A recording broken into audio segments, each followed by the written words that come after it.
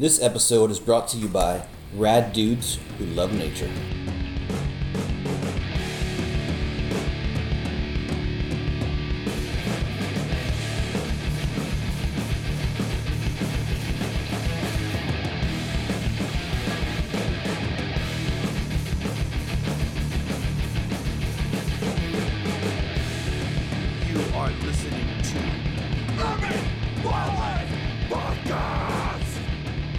Welcome to another episode of the Urban Wildlife Podcast.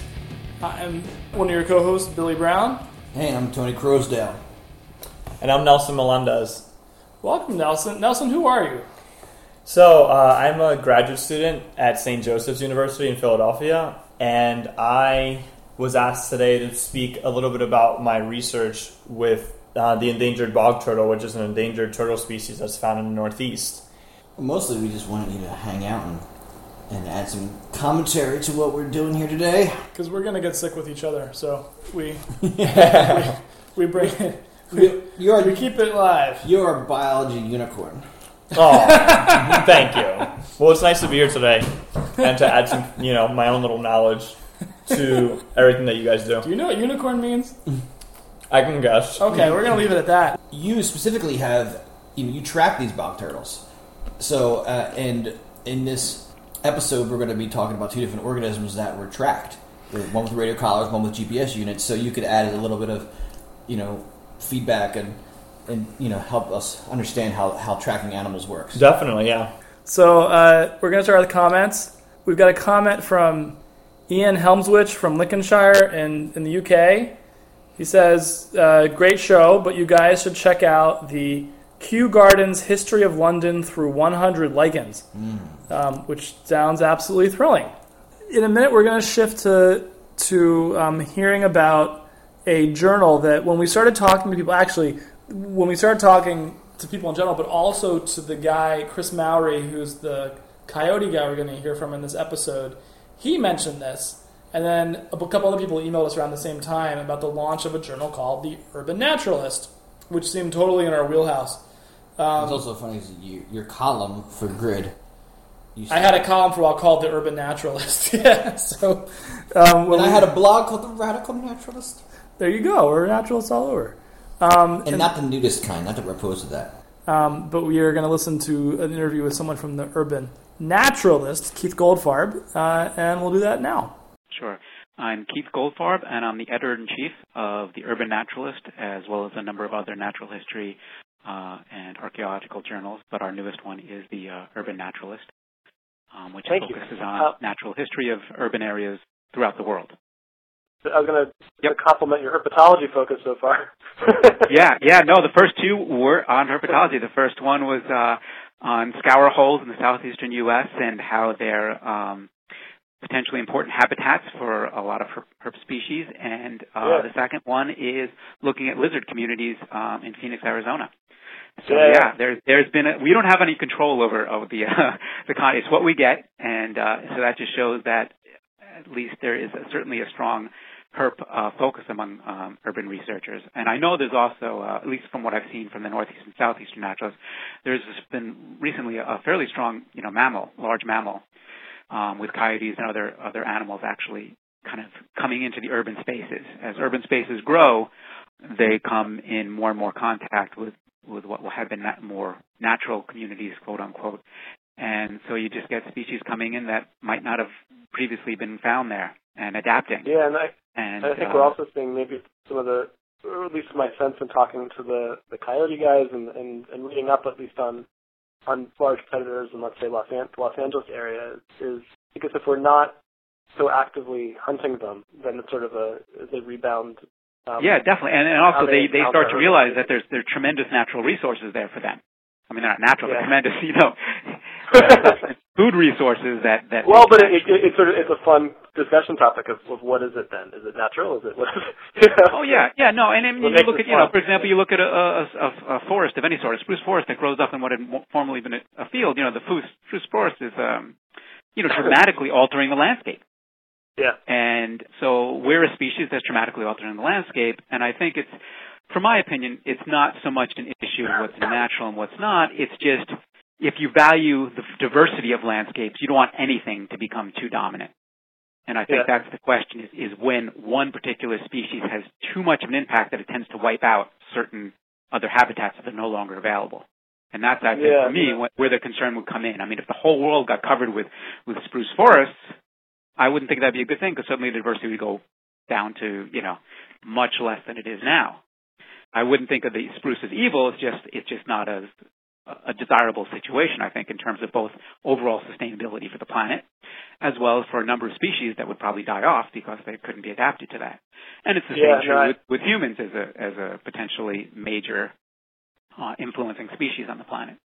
Yeah, but it's our own private monoculture, So a broader question about natural history for you guys as publishers of natural history journals. There's been some writing lately sort of pointing out the decline of natural history as a discipline within biology, I guess. And that as people focus more and more on molecular studies and on modeling, that there's less of researchers getting out there, or students getting out there and getting their hands dirty. And here you guys are expanding. Yeah, I understand what you're saying, and I think what we're seeing would kind of a little bit call into question that view. I think what I do see is perhaps maybe less of what one might say is traditional natural history, where you're just kind of a naturalist who's studying it just for the sake of studying it. There's probably more applied stuff going on now. Okay. And so you might, in some ways that way it's kind of shifting. But in terms of actually people doing field work and natural history that way, I mean, modeling, that can be natural history too. And we get a lot of articles that certainly incorporate a lot of modeling, although they often have field components as well to get the data. But it's all part of it, and we don't necessarily distinguish. But almost all our articles have a fairly strong field component to it. And we've been getting increased submissions across the board. So that would seem to indicate that there's still certainly a lot of active research going on that, by anyone's fairly broad definition, would be pretty strong natural history. I appreciate it. So I guess that wraps up sort of the questions I had prepared and was thinking of. Do you have anything that you'd like to mention? No, the only thing is for those who are interested in the natural history of urban areas, we strongly recommend you check out Urban Naturalist's website. While the articles they're peer-reviewed scientific papers, so they're not all necessarily easy reading along the lines of something like a National Geographic. They're intended for the research community. Still, many of them have stuff that'll be of interest to a wide range of people. And to get the journal going and off to as much of a start as it can, we're having it be open access. So for now, anyone can access the articles without a subscription. And so I'll just give the website as www.eaglehill.us. That's a .us site /URNA. That's ERNA. It stands for Urban Naturalist. So www.eaglehill.us/ERNA. And on the homepage, you'll see on the right-hand side is a click for the articles. And for those researchers who may be listening, it's an excellent place to get your research out there.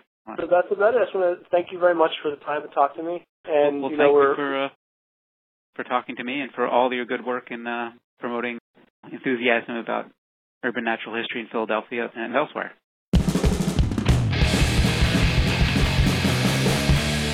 So that was neat. I mean, I think it's something that we might try to work in as we go forward, looking at articles that they have as discussion points. I like that we talk about the different ways to interpret urban, nature. Yeah. But he's talking a lot about how these animals are as cities get developed, animals are kind of forced to come in. How's also but not just forced, but just that urban landscapes provide resources to sort of let's call them wild or native animals that as long as we're not actively killing them, or if there isn't something about a city that precludes their sort of exploiting those resources, they'll exploit them.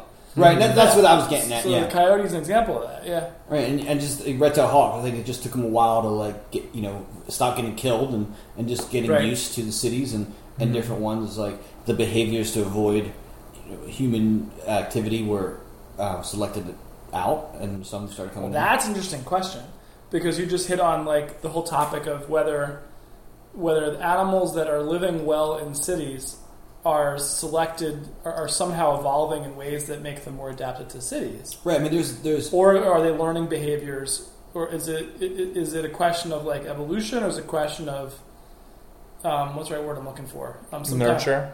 Nurture, or some kind of plasticity that they can adapt. We're going to talk to. We're going to hear an interview from a couple really neat, really college students, which is what we sort of hit us midway through the interview. We're talking not to like PhD candidates or something, about a cat tracking study based out of Raleigh-Durham area, but sort of with national and international scope.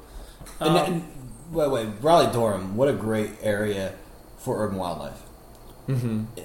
Cool area. All right, no problem. My name is Troy Perkins. I'm actually the head project coordinator for Cat Tracker. I deal with loaning out units to participants within the Raleigh-Durham area, and also as well as being a correspondent for do-it-yourself participants. Okay. And Rihanna, how about you? I'm Rihanna Gale, and I am the head coordinator for the Long Island participants. Both Rihanna and I are undertaking this project as undergrad research. Mm-hmm. I'm right now a senior double majoring in zoology and fishery and wildlife science at NC State University, while Rihanna... Well, I am a senior in natural resources concentration policy. How did your project start? This project kind of got started out of simple curiosity between two people. Our director of Museum of Natural Sciences, his name's Roland Kays. He's been friends with one of the directors for the labs over at North Carolina State University, Rob Dunn. He runs your wildlife program at NC State. Rob decided that he was going to go on vacation, and he had always wondered about where his cat Chicha went.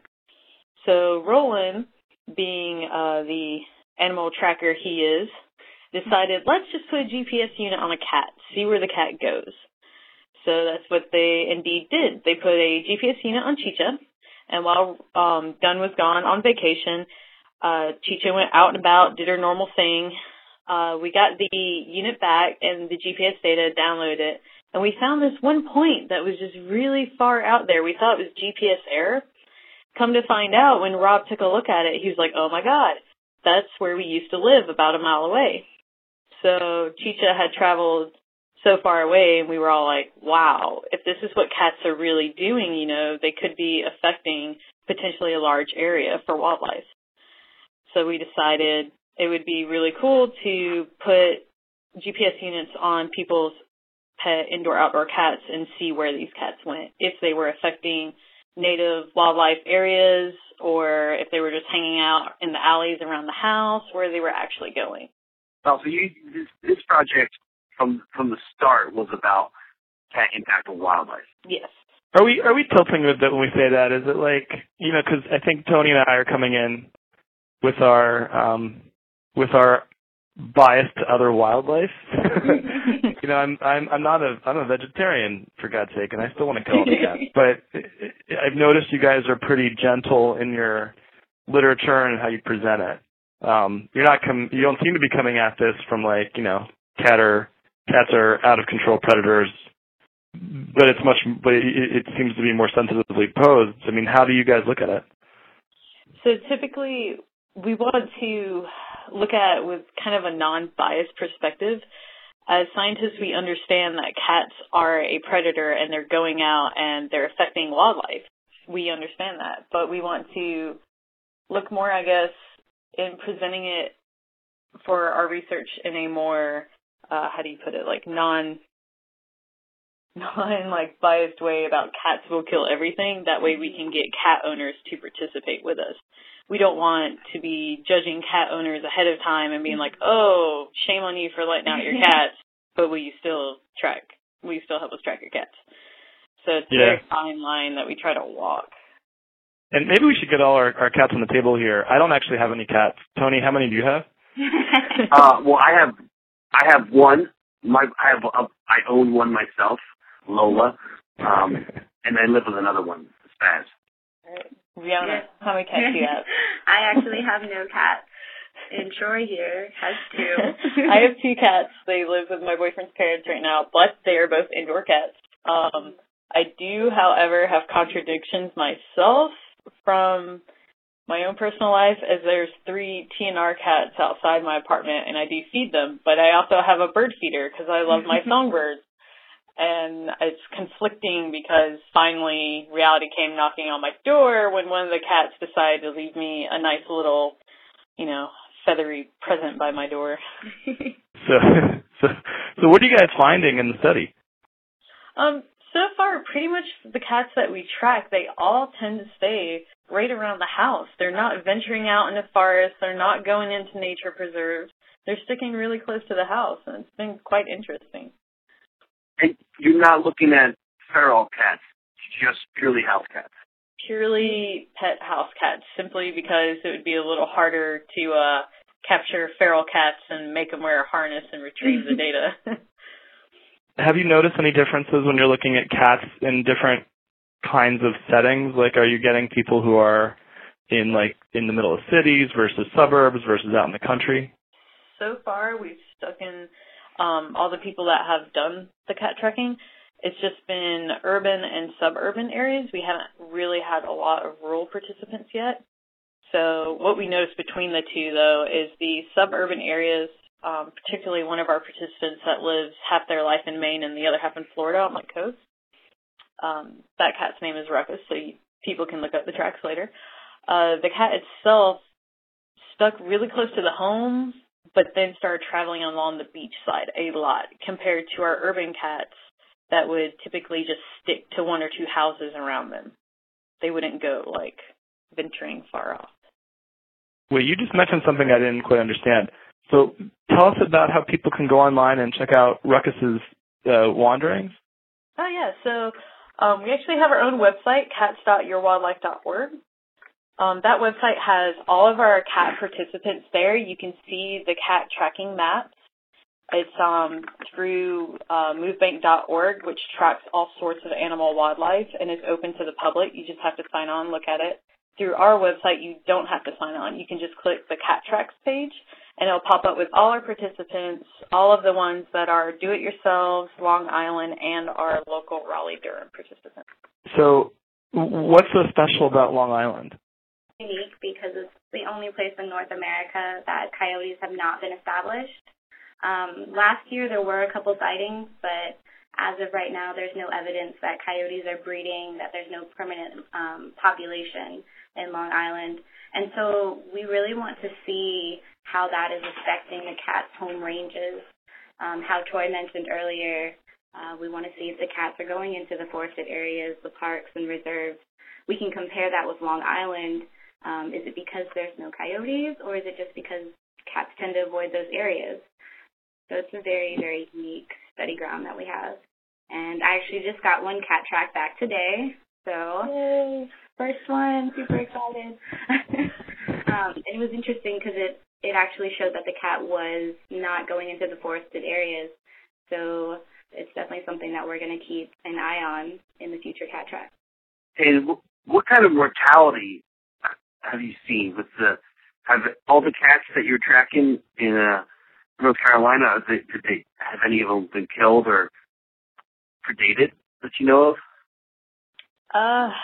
Interesting about that. So none of the cats that we have tracked, like our past cats, have had anything happen to them. However, out of about 400 that have signed up, now the sign-ups are including Long Island and Do-It-Yourself, which is from all over the country and other parts of the world. Only 4 people have emailed us back saying that either the cat has gone missing or that a car has hit their cat.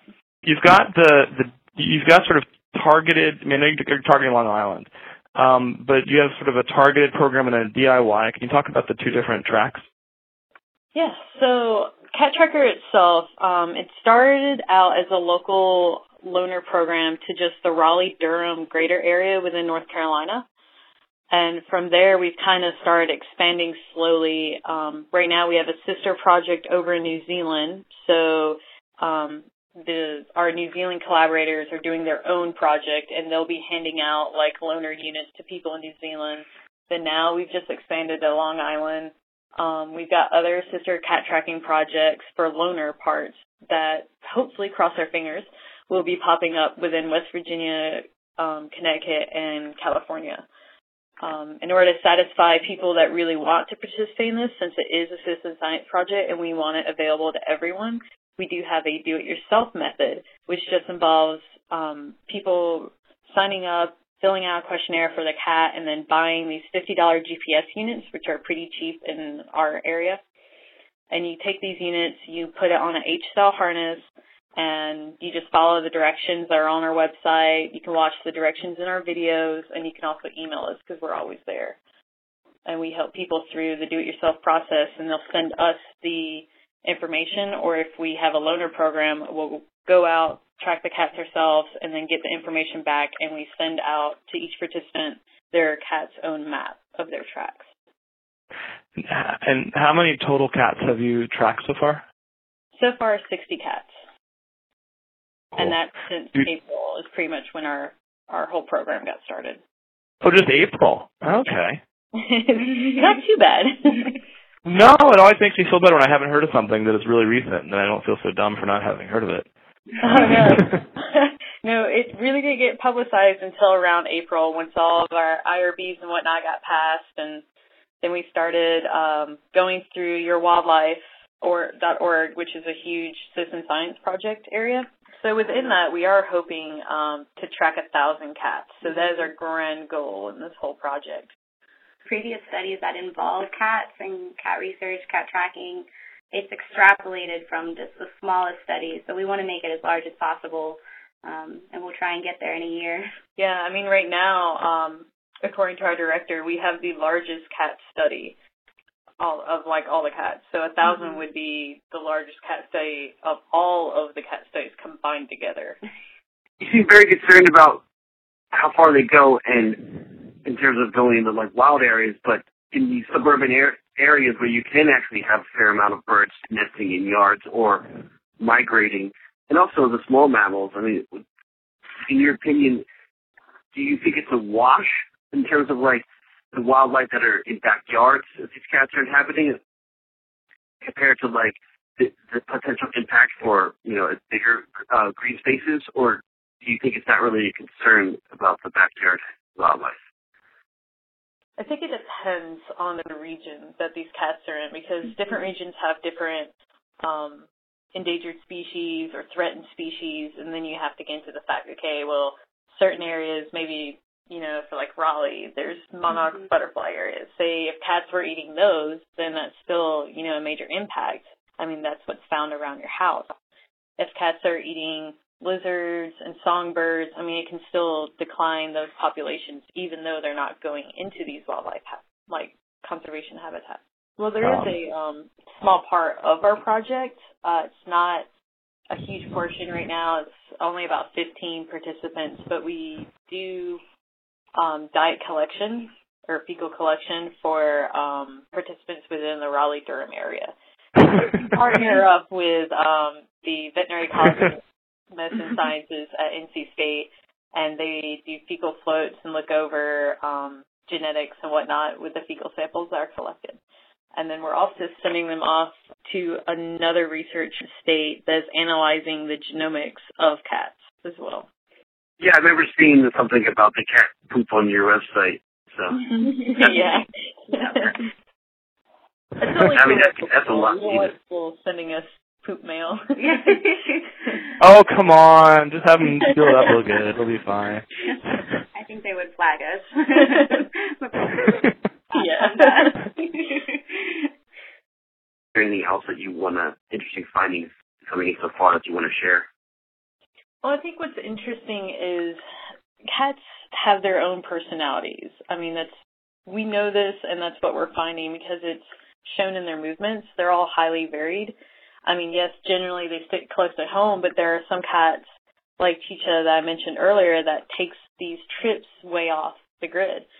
So, if it's just 10% of these cats that are doing that, then that's still a significant amount of cats that could affect a larger area of wildlife. So even though, yes, cats may stick, closer to home, there's still an outlier of cats, a significant portion that could affect more wildlife. As you're doing this research, maybe it's stuff you don't know directly through your research and you found in other ways, but can you speak to ways that we should tell cat owners to help ensure their cats live in harmony with the other wildlife outside? So this was an interesting question that you guys posed to us earlier. Actually, I've had quite a few people that we were talking about in our do-it-yourself participants, and some of them try the whole colored bib thing for birds. One participant said that totally changed the fact that she didn't see any kills. Not to say the cat didn't kill and he just didn't bring it to her, but she didn't see any while that was on. Personally, I think the only way to solve the whole wildlife issue is simply keep your cat indoors, If you want to let him out and, try to satisfy that wild side urge he's got going on, then why not build an outdoor enclosure that they can't escape from? I know a couple of people that have kind of built a tunnel through their attic out into the backyard. Granted, that takes some money, but to me, it's a better investment in my pet cat because I wouldn't have to worry, A, that the cat's going to get run over by a car, B, eaten by a coyote, or C, kill tons of wildlife in the process. This is great, and I look forward to catching up with you when you get some more findings in and see where this is going. Thank you very much, guys. Have a wonderful evening. You too. Thank you. Ow! Citizen science! I messaged Troy this morning, and she got back to me about some updates. So she said they're now up to about 140 cats tracked within 10 states in the U.S., and over 600 owners are signing up around the world. They've got, expansion on the Australian and New Zealand side of it, ramping up the Long Island efforts with 12 tracked and 15 more ready to get tracked very soon. They're shooting for 50 by the end of June, which is pretty soon. And then putting a priority on barn cats and cats that live in rural areas, which sort of outside our purview, but still interesting. And non-neutered cats. I guess that would be interesting to see differences between neutered and non-neutered cats. So then they've expanded tracking in Europe, and we'll throw some links in for those projects. Reaching out to owners of kleptomaniac cats, so cats that steal stuff. They want your cat burglars. And our favorite part, the poop mail, has not taken off. That's rough. I know it's rough, but they've discovered something cooler to study. You ready? So what they're doing is having people send in samples of the cat food and samples of the cat hair. So they can do, if I'm using the right word, stable isotopes analysis, exactly. They'll see if the cat hair mirrors what's in the cat food. And if it doesn't, it means they're eating wildlife. Exactly. Yeah. That is badass. I was really impressed by that. That's awesome. Hey Nelson. Yes. Talk to us a little bit about tracking. How does tracking animals work, and what kind of data do you get from that, and how do you interpret it? So you rate these are GPS units. On the cats, right? Yeah, they put collars on them. Yeah. But you radio tracked these turtles, right? Again, what we did was that when we found these turtles for the research, for the project to be able to analyze their diet, relocate them and get samples of them as much as we could in one season, we would put a transmitter and paste it onto their carapace using an epoxy. Carapace means on the top of their shell. There. Mind you, if a turtle's so small, the transmitters are made to be... It's like the size of a hockey puck. Yeah, the transmitters, they're about 100 grams, 100 to 110-ish grams. Learn your metric! and the transmitters are made to be less than 6% of their weight, so they can still move normally fine with them. And what we did was that we would then use a frequency number from that transmitter, and weekly we would recapture the turtles using an antenna that was attached to a transmitter, which we would put in the frequency in, and then as we got close to where the turtles were, by punching into that specific frequency using the antenna and this receiver, the receiver emits a sound, and the louder... Beep, beep. beep, Yep. beep, beep, beep. And the louder and stronger the signal gets means that you're closer to the turtle. So then when you get close enough that you find it, you can either disattach the antenna and just use the wire itself to then pinpoint the turtle in the peat substrate that the turtles are usually found. Or Peat substrate means like mud. yeah, like Well, it's- muck. Muck. Like organic. Yes, it's broken down sphagnum moss, right? Yeah. Peat. So hopefully most of the time we were able to find the turtles and then put them in buckets. At least when it goes back to radio tracking, it's interesting to see the differences between tracking a turtle or reptile as compared to a mammal. Well, in a Yeah. domestic mammal, it's like, I think anyone who listens to this who does tracking is going to be like, this is so easy. It's like the owner just like grabs the cat and puts the collar on it. It's not like you got to tranquilize a bear in the woods or like find a bog turtle under a root system. It's like, oh, hey, Fluffy, come here. If I keep drinking some more of this vodka, you're gonna have tranquilized bear right here. And it's interesting too because they can just obtain the collar. They can obtain the collar and all the GPS data is there. There's just so much more to collect Oh, it makes it easy. Yeah. than if you're studying, a reptile where that you have to go to that site whatever amount of times a week and locate it yourself instead of being able to obtain this data and create this huge sheet of all its movements, which is interesting and definitely makes it more convenient and able to collect more out of that, which is cool to see that project is starting to grow so much more in other countries. And what I think is also neat about it is sort of the application of like what I'll call wild animal tracking techniques to quasi-domestic animal. And I think this is the point where you didn't mention this before. Synanthropic organism. Exactly. So our synanthropic organism of the episode is the domestic house cat. One of which is going nuts behind us.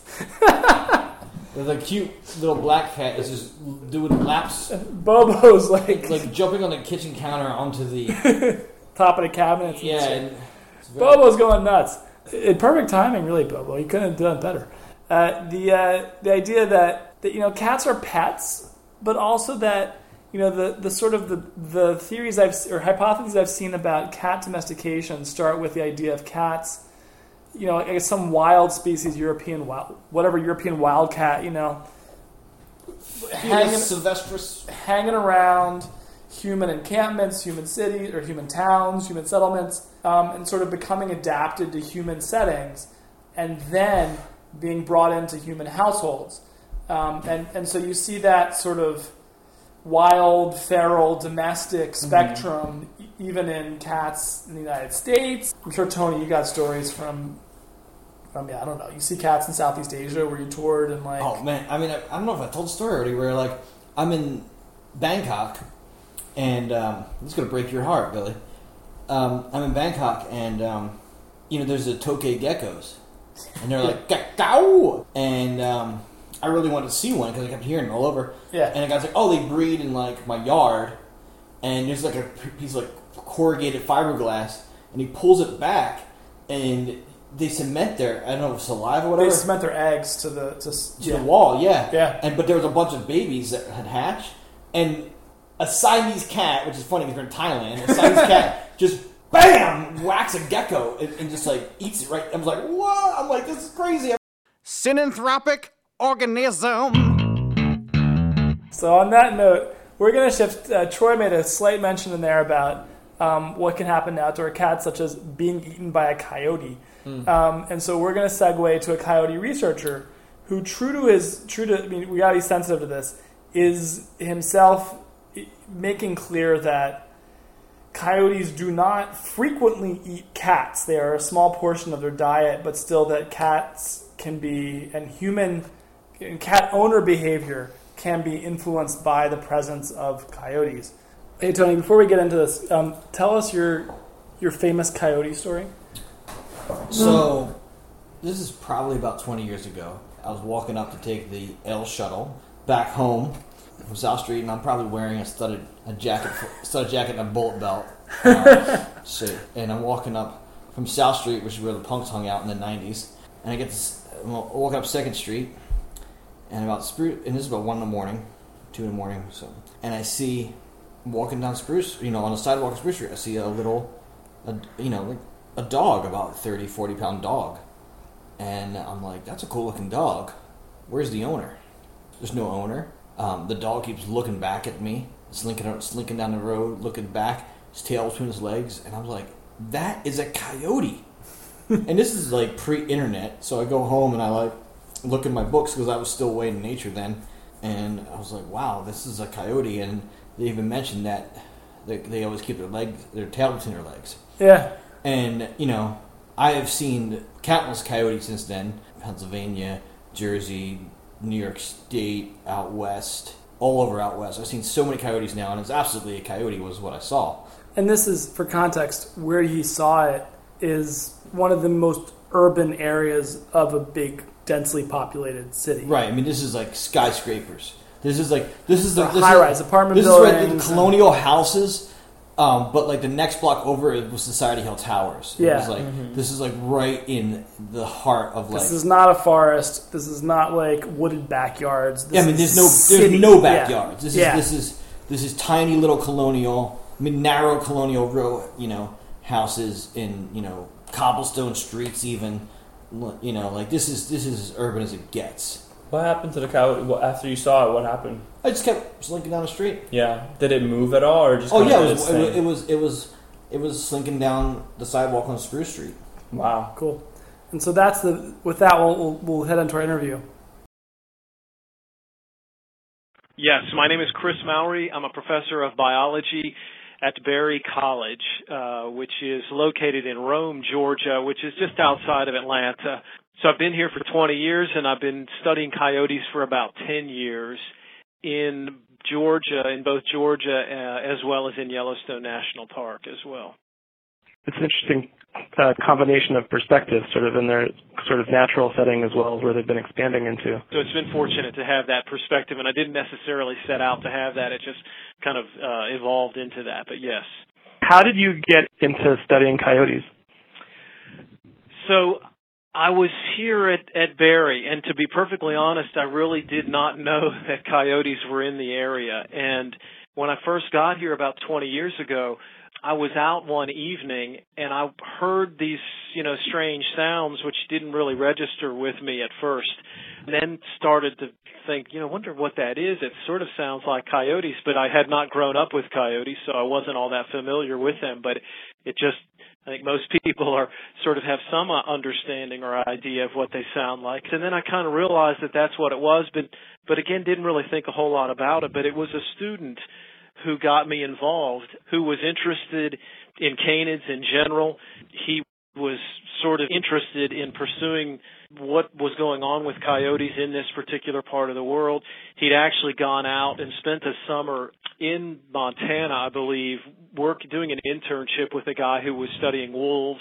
So that kind of furthered his interest. He came back and asked me, hey, what do you think about us looking at coyotes? So we just started here on this 26,000 acres of land by doing very simple things like picking up scat and then setting out camera traps and then trying to induce howling and making some recordings, and then got into a little bit of analysis of those sounds that we were recording with some mathematicians, and just kind of built that up. And then this same student went out for another internship with an organization called the Yellowstone Ecological Research Center, which is based in Bozeman, Montana.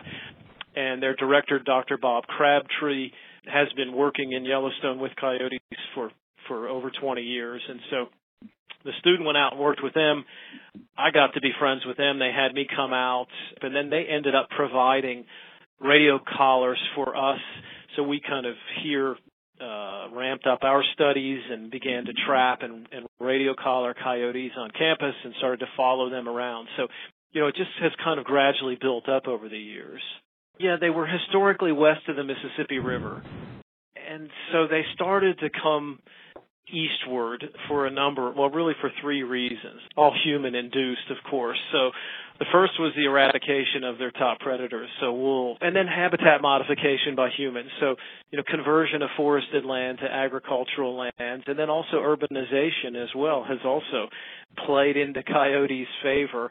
and then probably some translocations by humans, but maybe some of it's inadvertent, but there are certainly people that have brought coyotes from the West and released them for, again, a variety of reasons, mainly for hunting purposes or for training dogs to chase them around and, other kinds of things. So, you wipe out the predator, the natural predator, and you make habitat that is favorable to them, and it's just been a gradual progression eastward. And so now they're found, in all states, except for Hawaii, certainly all states in the east, and in all kinds of environments. Someone's got to get on that translocation to Hawaii then.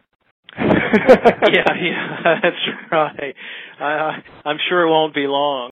What brings us to talk to you today is the phenomenon of coyotes in urban settings, and it's something that I hadn't really thought a whole lot about. I mean, in Philly, we'll talk about Tony's sighting in a minute, but that there's been evidence of them in what we might think of as the wilder areas around Philadelphia. But then when I've read about, let's say, the Chicago coyote populations and whatnot, that they seem to be comfortable in much more urban areas. Can you talk a little bit about how they behave, or where you see them in urban areas and how they behave, and what does an urban coyote act like and look like? Yeah, well, the thing is that coyotes, as I say, are extremely adaptable animals. So they'll eat just about anything. So access to food, whether it's garbage, trash, dumpsters, bird feeders that are attracting rodents, crops, gardens, compost piles, all of these things can be food for a coyote. So, so again, you're talking really about an omnivore. And then you're talking about an animal that has a fairly short generation time. So they're seasonal breeders, coyotes are, and so they generally breed in the early winter time, and then there's a 2-month gestation period, and so you've got pups born in the spring. And those litter sizes can be fairly large. We've been watching a group in metro Atlanta of 7 pups that all seem to be doing well. We first saw them, I guess, about beginning of June, end of May. They are living it's a neighborhood, but it's a pretty urban neighborhood. And May I ask I used to live in Atlanta. May I ask what neighborhood?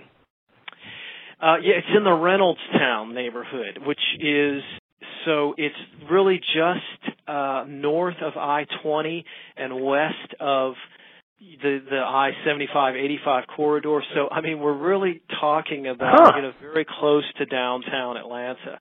So these animals, they potentially have lots of food. As I say, their generation times, I'm not talking about urban coyotes now. I'm just talking about coyotes in general, but they're theoretically, reproductively active in their first year. They can be. So they're born in the late spring. So by the time the winter time comes around, an individual is sexually mature and could potentially breed. Now, unless it has territory and a mate, that's not going to happen. So, how often that would happen, I'm not sure. It's hard to say. But point is that you can have lots of coyotes in a fairly short period of time.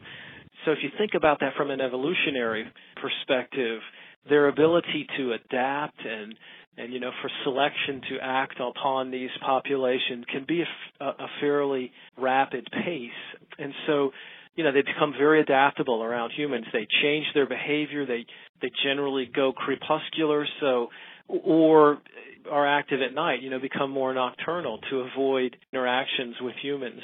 So they're very good at altering their behavior, at finding food, at really avoiding humans, but problem comes when they've overcome their fear of humans. So if they're being fed, whether it's intentionally or inadvertently being fed, or they have some reliable access to food, just like any other wild animal, and then that resource becomes interrupted or taken away. Now I've lost my fear of humans, and so now I'm going to find out what's going on, or I've come to associate humans with food, so I'm going to hang around here, hoping to find food, and that's when we maybe see problems with cats being taken or small dogs or things like that. But people have to remember that those are not natural food items for coyotes, and think that taking those kinds of prey is really something that develops over time. There's sort of this progression what has at times been referred to as a progression of aggression. And, generally coyotes are trying to avoid humans and just trying to live their lives. And so, again, are not aggressive and really want nothing to do with it. So I think part of why we find coyotes fascinating is their potential to eat outdoor cats. Tony, what do you think about that? But I heard that there's a study that in urban areas, suburban areas that have a coyote population, there's higher bird populations because there's the idea that there's less cats because the coyotes are producing the cats.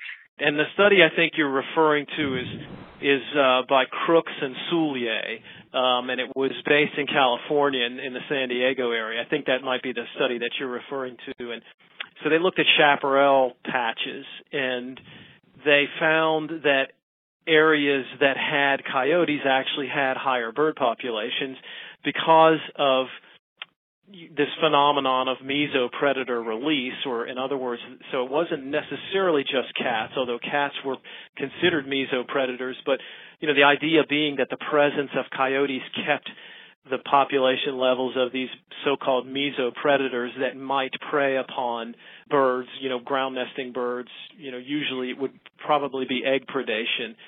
And so you're right, it's keeping those numbers low, and so therefore the bird populations are able to increase. So yeah, coyotes often get a bad rap, and I'm certainly not I'm not trying to defend them or vilify them, either way. I'm just simply a scientist who's trying to learn more about them. But I think it's very important for people to realize that in many areas, particularly in the eastern U.S., these are relatively new animals to the ecosystem, and we don't know for sure how they behave and what effects they're having. What are their trophic interactions? What are they eating?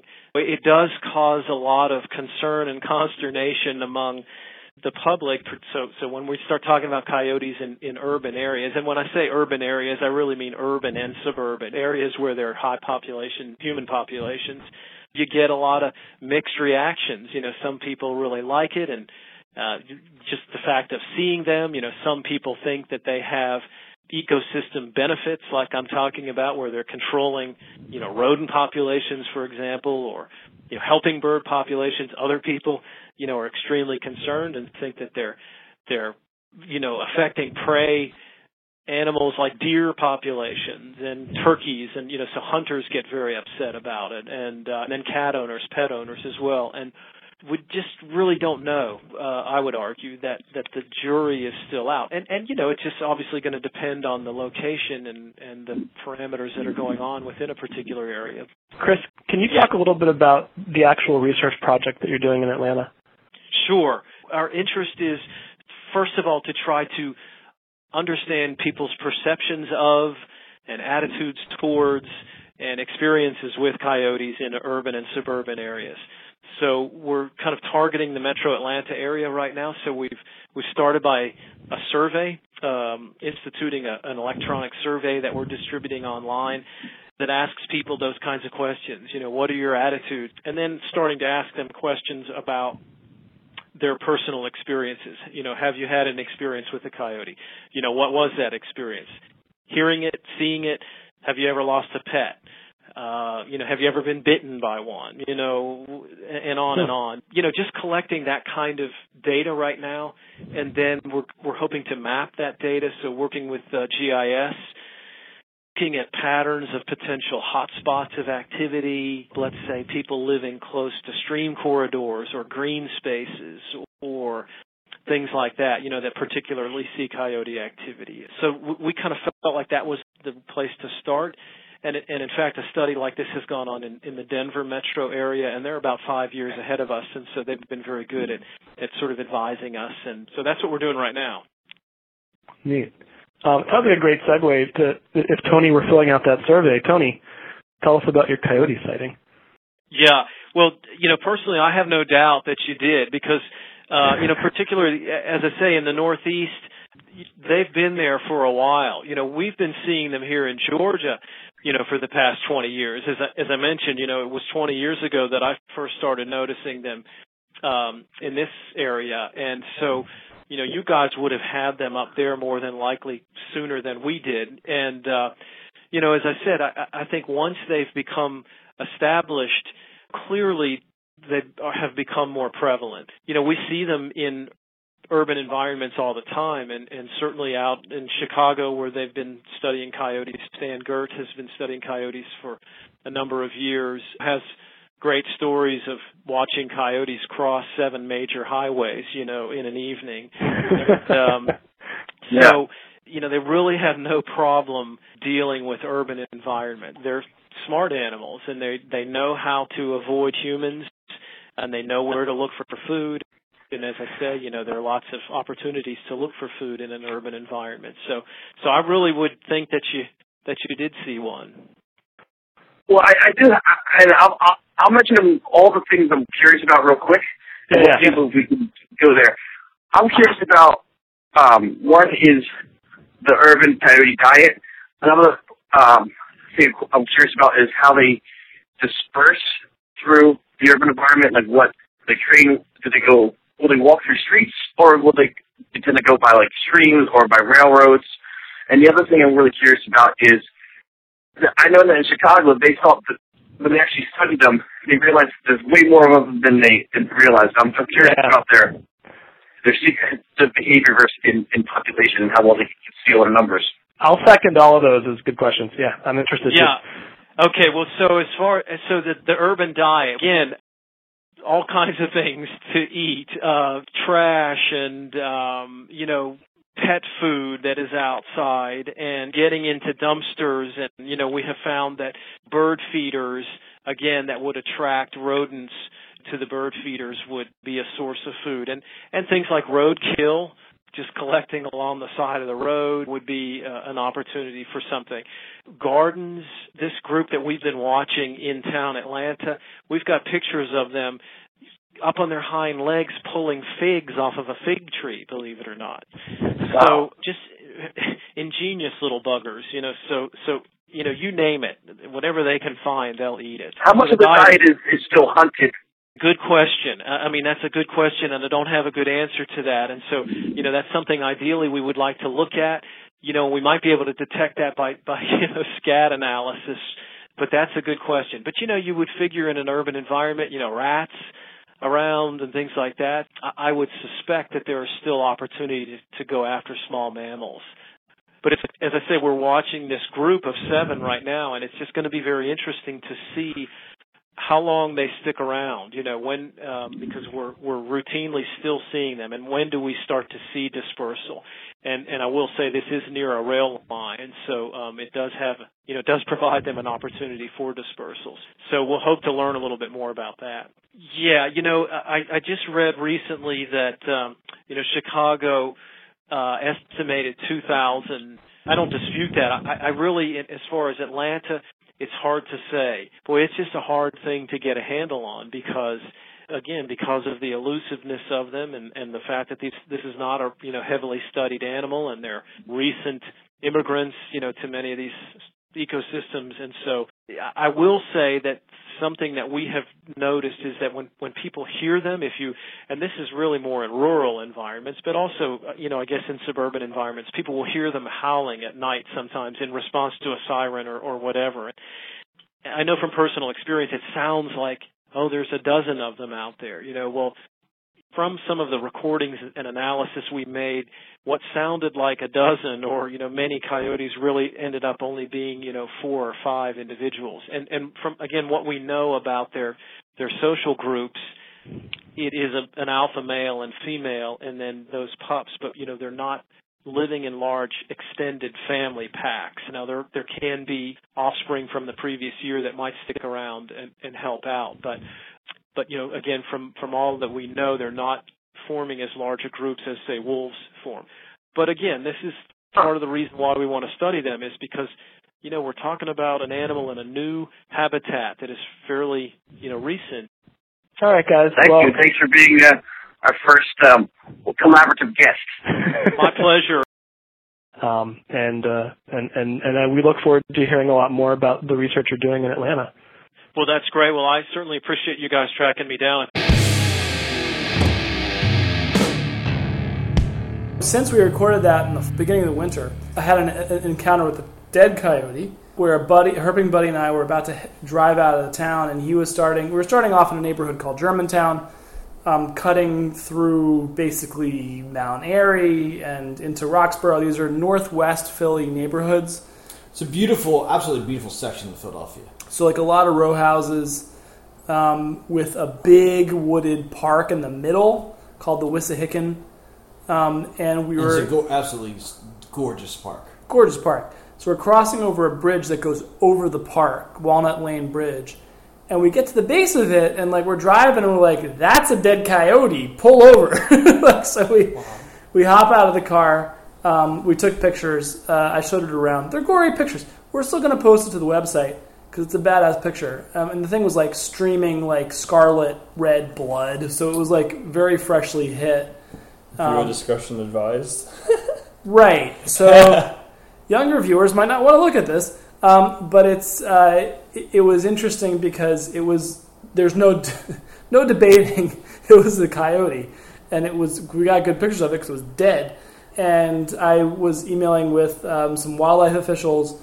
Basically, the idea, the lesson is that there have been spotty sightings around the city. They're getting more common, and there are now there are documented. Like family groups raising pups, let's call it further out in the fringes of the city, but still like with the Wissahickon as a big creek corridor park is like sort of a channel like right through northwest Philly. Yeah, but this park starts, it goes from the Northwest Avenue is the border of Philadelphia, Montgomery County. It's a really steep gorge. Stream valley that goes from the border of Philly, Montgomery County to almost center city. And Montgomery County is still suburbs. What other places would be more? We're snobs here.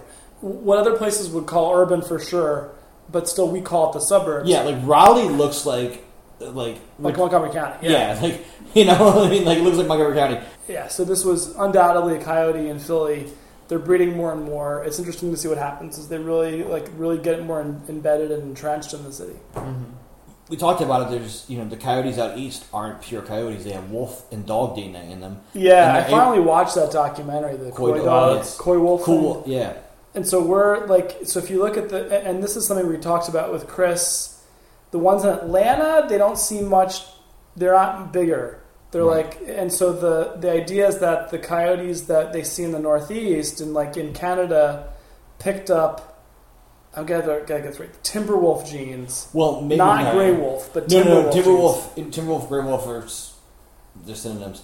No, but there's two species of wolf. Algonquin wolf. Algonquin wolf. Eastern Canada wolf, Algonquin. Thank you. Okay.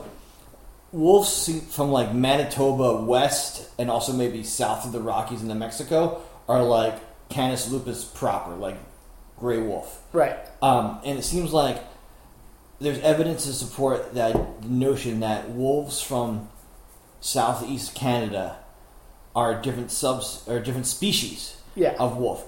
And they might actually be the same species as the red wolf of the south. Reading the same thing. Yeah. So, and then that the coyotes are more closely related to our eastern wolves than to the western wolves, so that as they have expanded east, they've encountered more genetically close relatives and been able to interbreed with them. Right. But those coyotes are the ones sort of, if you think of like a big line coming from the west through Canada down to the northeast and mid-Atlantic United States, the ones that are also been expanding straight west from further south, where they wouldn't be encountering those wolf populations they could interbreed with.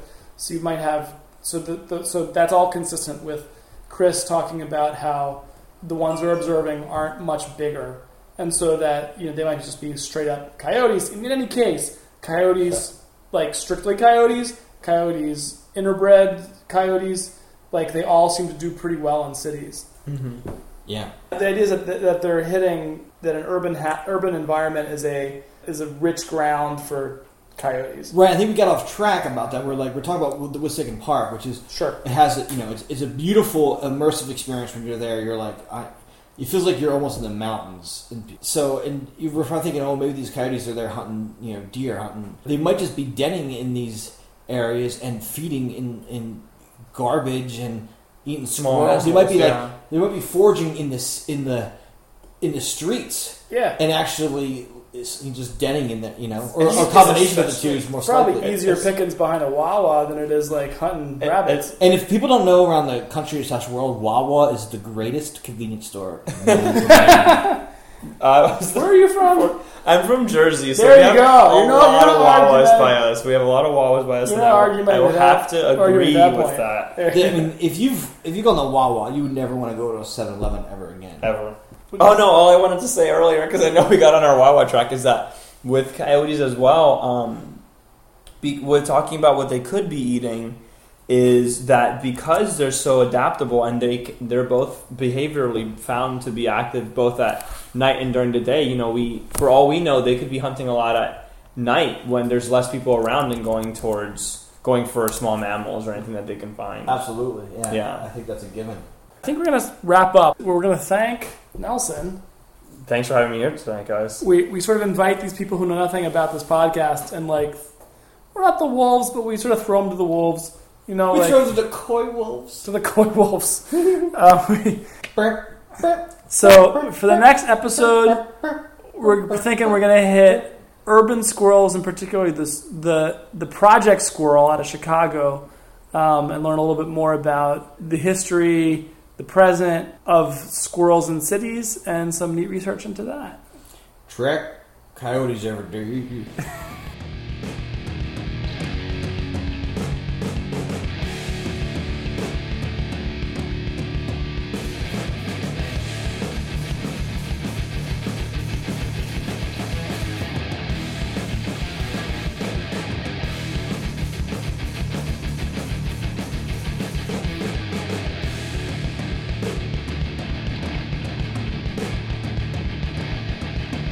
But you talk a lot about modeling. I brought it up, yeah, because I was sort of thinking of it like seeing a lot of articles that seem to be like, hey, we assume this, and this, and plug it into a model and see what happens. Oh, I thought you were talking. I was wondering about Nelson when it comes to modeling. Oh my god! Because he's a good-looking guy. Nelson is extremely. He's probably the handsomest guest we've had so far. He's the handsomest guy in the room right now, for sure. Without a doubt. and recently, I had the pleasure of seeing him with his shirt off. Oh my god! Because we went little pool party. We had a pool party, and is Nelson the kind of guy that looks for any excuse to take his shirt off, or is he like? Well, we were swimming. You were all swimming. Okay. And he took it off as we got to the pool, so he wasn't walking around the whole. So he's modest. He's all hunked out. Yeah. All right. He's like, question your sexuality, good looking.